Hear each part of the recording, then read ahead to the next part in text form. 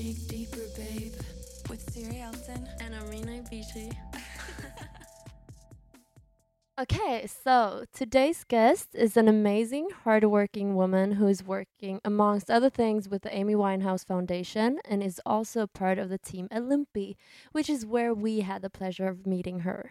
She has a lot of experience working with young creators and mental health within the industry. Welcome to Dig Deeper, babe, Rowan Carnan. Aw, Yes. thank you. Thank you for wanting to be a part of our Oh, journey. My Yes. pleasure. My pleasure. Really enjoyed So- the podcast so far. It's been good.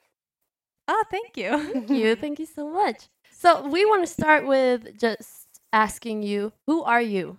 Who is Rowan? And yeah, just tell us a bit about yourself. Okay, who am I? Good question. We never get the answer to that. Yes, well, I can tell you about my work. I mean, I guess we usually end up defining ourselves by what we've done. True. So, yeah, I guess I grew up in London. That's my home. I'm born and bred Londoner. In my late teens, I started to work with kids and realised it was never like an ambition, but I realised I was quite good at it. And then I'd always had an interest in stuff like the music industry and media, but I was never driven enough to kind of do the whole, you're going to have to make tea for ages. And, it was more the business Yeah. side of things I was interested in. So it kind of always put me off, and I was always kind of wanting to earn money and stuff. So I kind of had this background interest, but never pursued that properly. And so after working with kids for about 4 years as a play worker, I went on to work at a charity in a place called Hackney in London, which is a pretty trendy area of London now, but it's also a really deprived area. So I worked there for 8 years, actually. And that was like overseeing all of the adventure playgrounds in that part of London and making sure that kids from deprived areas had somewhere to play, which is in a city, it's not always easy. And towards the end of that, my 8 years, I took the opportunity to do a degree in social enterprise, which is like the setting up of socially minded businesses. So I thought I really wanted to leave that job, but this came up and it was a free opportunity to get a degree. And I'd kind of always pondered about going to uni and not going to uni. I was 28 when I started uni, and I think I graduated when I was 31, I guess. So that year I graduated, I got made redundant from that job, and I did some amazing things in 2011. I kind of travelled to Thailand for a few months, worked in an orphanage. Wow. It was an orphanage that was set up after the tsunami, so I kind of had this amazing experience there and did some travelling and stuff. And then the summer that I got back, like two really major things happened, particularly in London, but they kind of were felt beyond there. I think on August the 3rd or 4th of 2011, there was a guy called Mark Duggan that got shot by the police in London. That started riots. So they were kind of, they started in London, they spread around the UK. I was already helping some old school friends of mine write a business plan for their kind of organisation called Fully Focused. Well, maybe it didn't even have the name then, but it was like a youth-led production company. And so when the riots happened, we went out and made a documentary in response to that. And I played quite a significant part in making that happen. And that became like an award-winning film. It went all over the country and all around the world, so actually. cool. The month before that, July 23rd, Amy Winehouse died. And obviously that was something that everybody around the world felt. But I didn't know Amy, but she was obviously from North London, which is where I've grown up. So, she's very much like people I know. And one of my good friends worked with Amy on her music management team. And so by the end of this summer, I'd been doing all this free work to make this film, but I didn't have a job. And I was signing on and I was getting benefits to pay my rent. And I kind of thought, actually, I need to get a job. And, it's time to get some paid money. And, I just graduated from this degree. So it was like I did have skills, but I also didn't know really what I wanted to do next or. And so I said to my friend Petra, I see they've set, the family have set up this charity in Amy's name. Like, what's the deal? Do they need any help? And she introduced me to them, just and said, introduce me as, this is my friend, do you need any help? And I met this is, am I rambling? No, this is great. Yeah, Keep this going. is awesome. I'm just gonna give you my life story. I didn't intend to, but it seems that's where we're going. Yeah, no, but this I'm is totally great. in it. Yeah, I'm so into this right now. Good. So I think literally, so it was 1 week. So on the Monday, I met Amy's dad and his manager, and basically, I'd really sat with this idea as a possibility. It felt so huge, and it felt like completely out of my reach. But at the same time, the whole time, I had this really deep feeling that I was supposed to do this job and help them. And there wasn't a job either. I just knew I should be with them. And suddenly all those bits of like, the interest in the music industry, or the little, all my different life experiences where there'd been no plan, they just suddenly made sense. So yes, I met them on the Monday, just had a chat, but I'd really done my homework. So I've been like vision boarding and listening to Amy and just really kind of, getting in the zone. And and so I just kind of said, look, this is what I think you need to do. I'd love to help you do it. So they said, okay, we'll have a think. We'll come back to you. The next day I had a job interview for a different job. Now when I think about it, it was like Women of the World Unite or something. No, it wasn't that. That's another slogan. But it was like a women's charity. But it was like me in a room with about 8 OAP ladies, like much respect to them, but like it was it was like the far end of the spectrum compared to the job I was dying to do. Yes. It was just like, and it was just such a bizarre experience, but they offered me the job and they wanted to know by that Thursday. And so I had to go back to the family and just say, look, I know there's not a job on offer, but I've been offered something else. If there's any chance it could happen with you, then just please let me know. So then her dad came back and said, right, how about you come in on Thursday and meet my wife? So I came in on Thursday. She did a bit more of a professional interview because her dad and his manager were just kind of chatting, and she asked more practical kind of interview questions. And then I left, but I had to tell the other job the answer. So I decided, even though it was a job and I needed a job and all that, I turned down the other job. Because you just felt that it was right to go with Amy's family. Yeah, I guess it was also how much I wanted to do that, and I wasn't feeling like that about the other thing. It was like, even if it's not that, I feel like I want to feel that way about what I'm going to do. And and then the Friday morning, her dad and his wife just rang me on the way to the airport and just said, okay, we want to offer you a job and we want to pay you the same salary you've just turned down. And when can you start, basically? So then That's amazing. Wow. Yeah. I think you as a person, we know you're amazing, and we've had the pleasure to know you for over a year now, and you just make such an impact on people, and it's just so cool because you didn't even know their family, and you just decided that let's just check if I can help. Right. And that's kind of started this whole thing. For anyone who doesn't know, like the simple for dummies easy way, what is the Amy Winehouse Foundation and what do you do? Yeah, well, just to say, I have nothing. I'm not working there anymore. So I left there before I came to Limpy. So my first job, really, before we even got established, was just going through this inbox slowly. And the experience I had, immediately, we were given a room in the offices of a music company. It was the company that managed Amy. We just had a tiny back room in their office, and it was me, Amy's dad, Mitch, his wife, Jane, and then her brother, Alex, in this small room, months after they'd lost Amy. It was very intense and a very privileged position as well. I kind of, it took a lot of kind of skill, I guess, to navigate around how do you sit with a family that are grieving, and not only grieving, but grieving someone that, is so famous. So that was an experience, and tough at times, obviously. But yeah, as time went on, we really they started with a really broad remit of helping like young people in need, and that was kind of across the board in any way. I always knew they had a very unique platform to work around drugs and alcohol. To raise awareness, but there was a reluctance from the family in the early stages to focus on that, because I think they'd seen so much damage through the media of Amy being kind of painted as this you know, a drug addict and all of the stuff that comes with that they didn't want this legacy to be about that. But over time, I think they really started to realise, actually, no, we can use that very public tale of addiction and the how bad it can get to try and change other young people's lives. So we did a number of things. We raised a lot of money to give to other charities. So we gave away over £1 million to different organisations. Wow. Well, firstly, we raised the money and then we gave that to other organisations.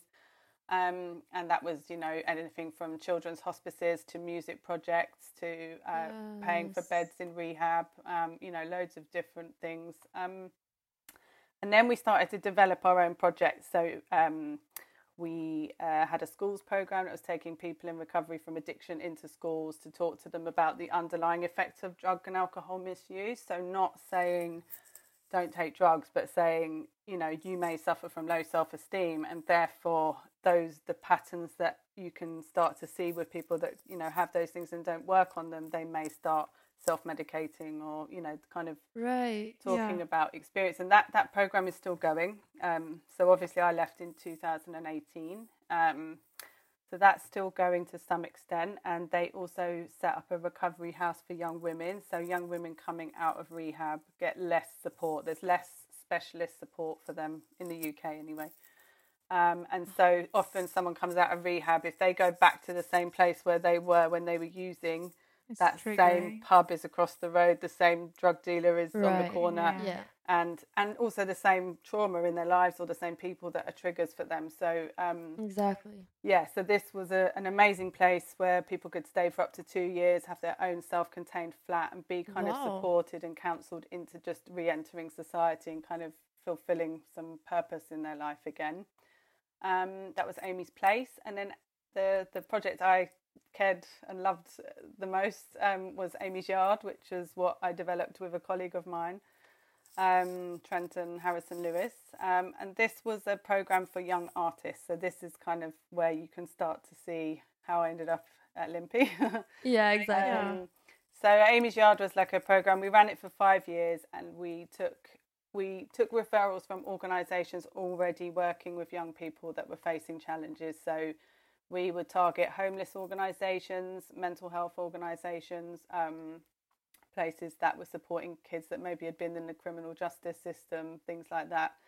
And they'd have to be making music and have, you know, kind of some talent and ability recognised already. Maybe they had a studio in their building and they were already making some music.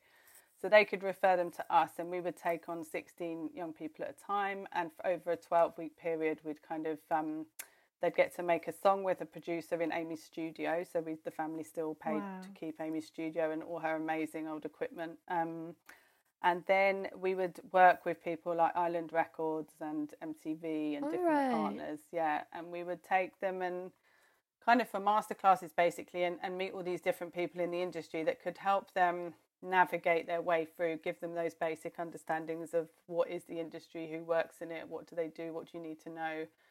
And then they'd work towards a showcase at the end where they'd perform their one track that they made in front of, like, you know, all of friends and family and stuff. Yeah. That's so amazing. Cool. Yeah. It's so amazing how big this got and is, and how many people you help through these years. It's kind of hard to imagine even. Yeah. But how, from all of this, how did you end up in Norway, in Limpy?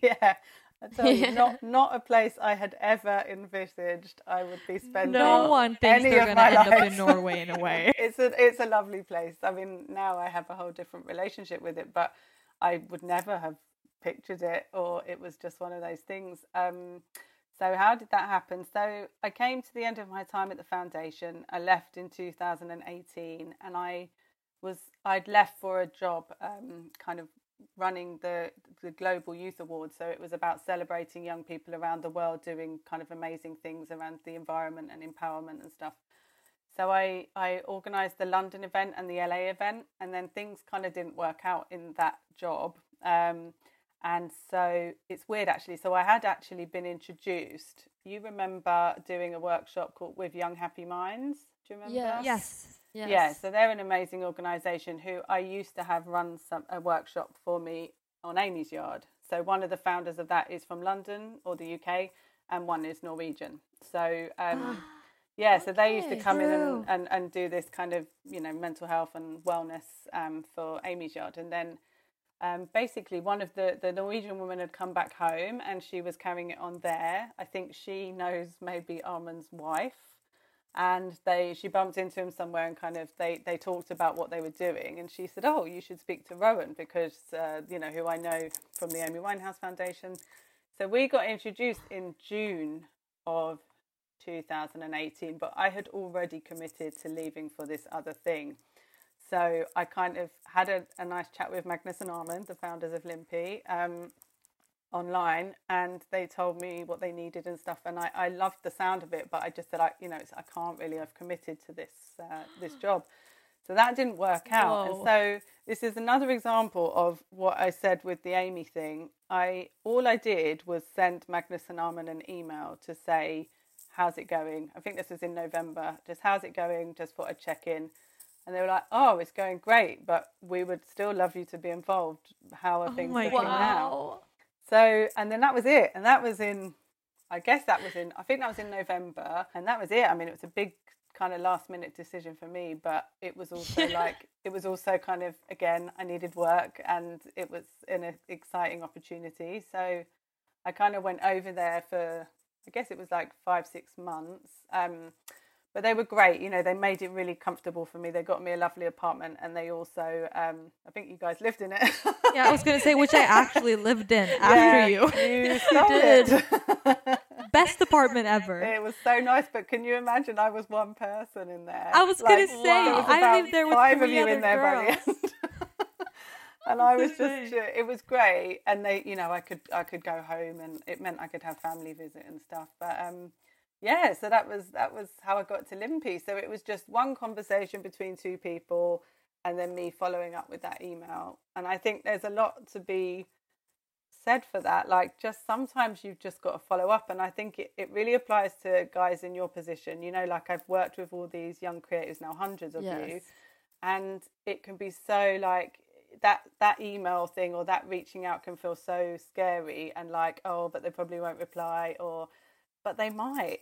They just might, and your life can change forever. And it's just funny because you know, it's so weird because when we came to Limpy, the second year of Limpy, that was kind of your first full year, and I don't know why, but I think all of us got the impression that you were some sort of like therapist, mental health worker that we were supposed to talk to if we felt the need to chat, you know, and. I think it's just the impact you have on people, but you're so great with it too. I know you're not a trained or educated therapist, but you still have a lot of experience with mental health. And I don't know how you always knew what to say, but how would you say that mental health has, or the industry, affects mental health? To answer the first bit, just around... obviously, it was a bit of a joke that I think some people actually genuinely thought I was a school counsellor. And I think, I don't know, like you said, I've had no training in that, but I think my nature is to be very empathic. I think I can feel what people are going through, even if they don't say it. Not the details or you know, kind of, I'm not a mind reader. But I just have a real sense of when people are struggling, and I didn't always catch everyone, I'm sure, because people have their ups and downs. But I definitely could have a way to sense when people are just not okay, and sometimes people just need someone to say like, "Are you okay?" And you know, and yeah, I guess that's just, and it's just something I've learned over the years. And, you know, I've also learned the hard way in some instances, you know, that when you have that very open-hearted, empathic nature, you know, there is the word empath now, which probably, you know, is a fairly new term. But when I saw that, I was like, bloody hell, that's me. Like, I totally get it. Like, you soak up everyone else's stuff, and you have to really learn how to manage that, because it's definitely a gift, but it's also can be really hard going on you if you don't know how to set boundaries and stuff. So exactly. I feel like both me and Armina really relate to that and to you in that position. Yeah.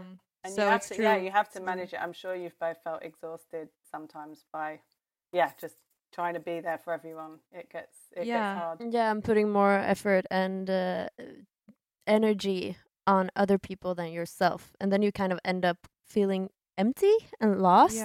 Yeah. And that's when, in my case, that's when I started feeling like stressed, and I got so much anxiety, and I didn't really know what I was doing with my life because I was doing so much things for other people that I forgot about myself, and I never really experienced that anxiety before. And now we talked a lot about it, me and Siri, but I think this is basically what you do and work with. So this is just a great opportunity for us too to learn. Yeah, to learn. And also, this is your job. Like, we're just relating to you as a person because we're all empaths, I think. But for you, that's also your career and what you do, right? Or a big part of it. It is a big part of it. Yeah. I mean, I think also it's often not been in my job description as such. It's like, because I don't think anyone can foresee what, like there's a part of what I give in all of my jobs, I think, that probably hasn't been asked for. And sometimes that's probably not great because, again, it's coming from that place of an empath of trying to, but I think, certainly Amy's Yard I created with my colleague myself, so I could do that the way that I wanted to do it, and I employed people that I knew had the same values, and therefore it became this hugely nurturing program for people that really needed it, because they had all come to us from a life of real struggles. And I think at Limpy, they loved that I'd had that experience, and I think while there's other aspects to the role, they knew that the students needed someone to be like, I think I've been called Mama Limpy, but that kind of. Oh yeah, we called you that. But yeah, just the nurturing role, because also they're guys, right? And like they're really nice guys, and they've got young families and stuff, so they can be incredibly caring people. But there's something sometimes, without sounding sexist, but sometimes women just have a different way with people, and definitely. So I think I brought that feminine energy in a bit more. Yeah, I felt that it was something about your energy too that made me feel more like at home and comfortable. Yeah, and it was not, because as soon it was another like mentor or whatever, it was immediately music and pressure and this. So but with you didn't have that same connection to us, so it was more like, okay, we can actually talk about life and other things than music. Cool. I think you asked me another question before we've gone completely off track. No, it was just like, how does mental health affect young creatives? Like in your experience, how has that become such a big part of us, sort of? It's funny because I feel like it can happen both ways. So I feel like creatives are often very sensitive, vulnerable feeling people anyway, so I think that's what draws them to it. That's what means they need a way to express themselves, and that's what makes them so fantastic at making art, whatever that art is. Amy, for example, like that second album, Back to Black, that is just her pouring her heart out and talking about heartbreak.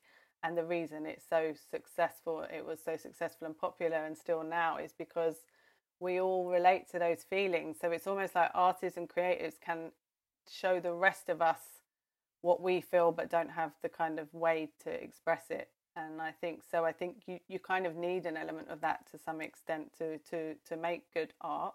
But at the same time, then I think the business side maybe, and just the kind of the unpredictable highs and lows of putting your art out there and being judged for your art, and is it ever good enough, and all of those things then bring on all sorts of other feelings of anxiety and not feeling good enough. So it's kind of difficult. So then you've got some of the most vulnerable people putting themselves out in the most vulnerable of ways, and therefore very open to kind of feeling pretty crap sometimes.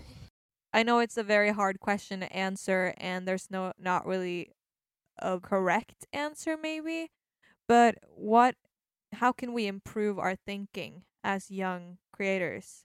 I mean, I think it is so important that people, I think what Limpy does and what we did at Amy's Yard, and I think it's we're really onto something there, is incorporating the other side of stuff, the holistic stuff, the well-being stuff into our programs, so that people maybe and hopefully get into a habit of just taking care of themselves. I mean, for me, over the years, the thing I think I've learned is the most fundamentally important is around self-esteem. I really honestly think that is at the root of so much. Like, I just, without that, I think it has so many negative stories running on it if you don't kind of believe in yourself and have self-worth, and kind of, because then every situation in your life is kind of going to be reflecting that to you, and it's really easy to kind of get into very negative places and use negative coping mechanisms. So I think I would certainly encourage people to really work on developing their self-esteem, and that might sound like an impossible task, but I guess I certainly didn't have great self-esteem when I was maybe in my, even up to kind of my mid-20s or so, or maybe didn't even really understand that. I think you guys are a real advantage. The conversations I hear you guys have on the podcast, or just like in my interactions with students at Limpy, I feel like you guys are way ahead, like way ahead. You have an awareness of stuff that I don't think I would have had at your age, for sure. So I think, I mean, some of the things that we end up repeating a million times through Limpy, which you'll remember, but this is also partly because of the intensity of Limpy. But, the basics of just making sure you're looking after yourself, and you're eating and you're sleeping, and you're kind of, just doing the basics, because it's so easy when you're like driven to like make great stuff, and it's all about the music, and kind of, it's easy to forget what the basics of just looking after yourself, and kind of getting out in nature. Definitely. And seeing friends and having days off, and, just maintaining that balance. And I think deciding for yourself, you being your judge of your own self-worth, like, rather than it being somebody else's, always putting that in the hands of somebody else, or of the public, or of other people, like you taking responsibility for your self-worth, because it isn't really anyone else's responsibility, and it's of such importance.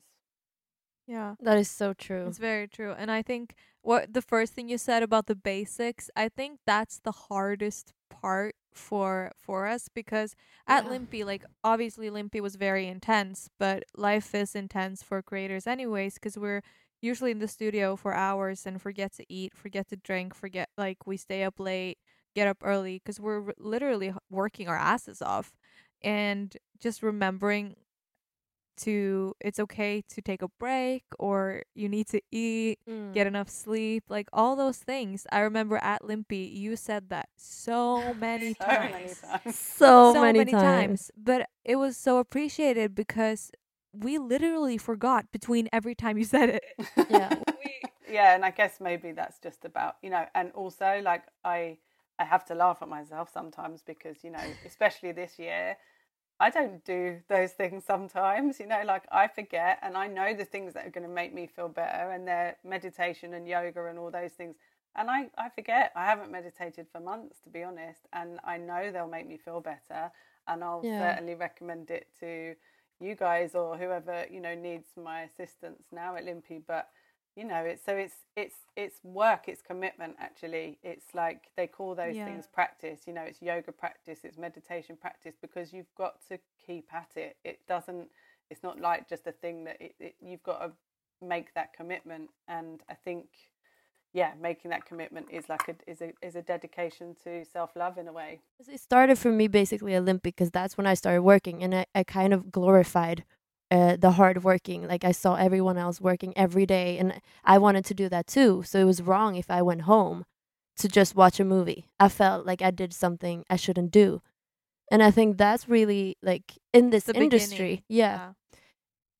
What do you think about that? Like, really, because that's actually you really taking care of yourself. Like, leaving to watch a movie or have a night off is probably much more recommendable than just working every day. And I think that's also a reflection of just society, and how rewarded it is to be busy. Like it's almost like you don't feel like you're getting life right if you can't say to someone, oh, I'm just so busy, oh, I've got so much going on. It's like sometimes like just it's nice to not be busy and to have a completely full schedule and all of those things. I think it's very important too to not like, because I see a lot of the whole like glorifying the non-stop work that people do, and I just feel like it's I talked a lot to Siri about this, that it's cool that you work hard, but it's not cool when you're basically pushing yourself to a limit exactly for it. Yeah, that's not cool, and it shouldn't go that far, you know. No. And that's what I think is romanticized a lot. Yes, romanticized. To work a lot and to push yourself and be a hard worker. But being a hard worker should also mean that it's okay to take breaks and still manage to do everything you should.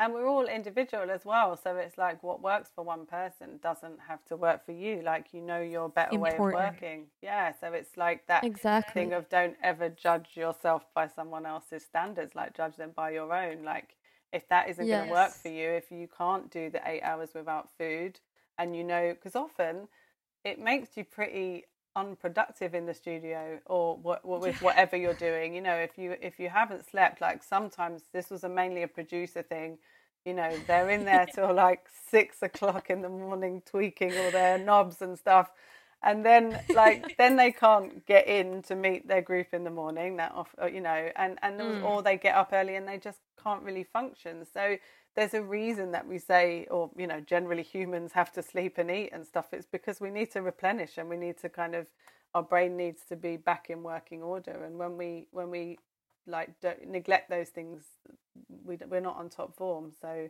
yeah. Wow. Okay. Before we end this podcast episode, we have to. It's the Dig Deeper Babe podcast. We can't not ask you this question. How's your love life? Oh, it's great, actually. Yeah, I've funnily enough, I met my boyfriend just before I came to Limpy, so it was really unfortunate. I had been single for a long time, and I met him, and it was great. Like it very quickly was, you know, I really adored him. But we had been going out for 3 weeks. We'd been dating, so yeah, we weren't girlfriend and boyfriend. We'd been dating for 3 weeks when I accepted the job to Limpy. So I think. Yeah, we were kind of talking at the time I came to meet them. You know, I came over to Lilyhammer to meet them for an interview and stuff. And and then so I just had to take the job. I mean, it's like I really liked him, but I thought, well, I don't know if it's going to work out, and it would be a bit psycho to turn down a job if just in the hope that this was going to go well. You're just like, I really like you, but I'm going to Norway now. Bye. Yeah, hopefully it will. And that's what I had to do, you know. And like he took me to the airport, and I actually cried my eyes out, not just because of him, but because of, you know, just it was a big deal. And it worked really well. He came over a couple of times, and I came back home a couple of times, and the 5 months went quick. And now he's been living with me since the August when I got back, and we're really good. So it's just over 2 years. Oh, wow. That's awesome. So nice. Yes. Yes. Wow. We always have to ask about love life. Of course. And how is it, like, I guess since it was so fresh, sort of, when this past year you've had a lot of time for each other, but normally how do you combine work life with your personal life and love life with? You know what, it's worked really well. Because I spent so long on my own, I was a bit worried about how do you suddenly then have somebody in your life all the time. I actually really, I like my own time, and I'm independent and stuff, so I worried about that. But he's not from London, and some of his business is up in the West Midlands in Wolverhampton. So, and because of Limpy, obviously, I've always been doing quite a bit of travelling, and so we both travel for work sometimes, and it's been completely normalised for us because of my 5 months, you know, so early on. And so it just works really well. There's none of that like, oh, what, you're going somewhere without me, or, you know, it's like we have quite a lot of independence. And although we've spent so much time together this last year in lockdown, it's been totally fine, actually. Like, he hasn't really got on my nerves that much. That's great. That's a great sign. Really good. Yeah, it's a good sign, isn't it? Yeah. Yes. We love that for you. That's so good. That's awesome. Thank you. Yes. But thank you so much for coming. Yes, on our or podcast. joining through Zoom. Yes. So this is a perfect Corona example of Podcasting. podcasts.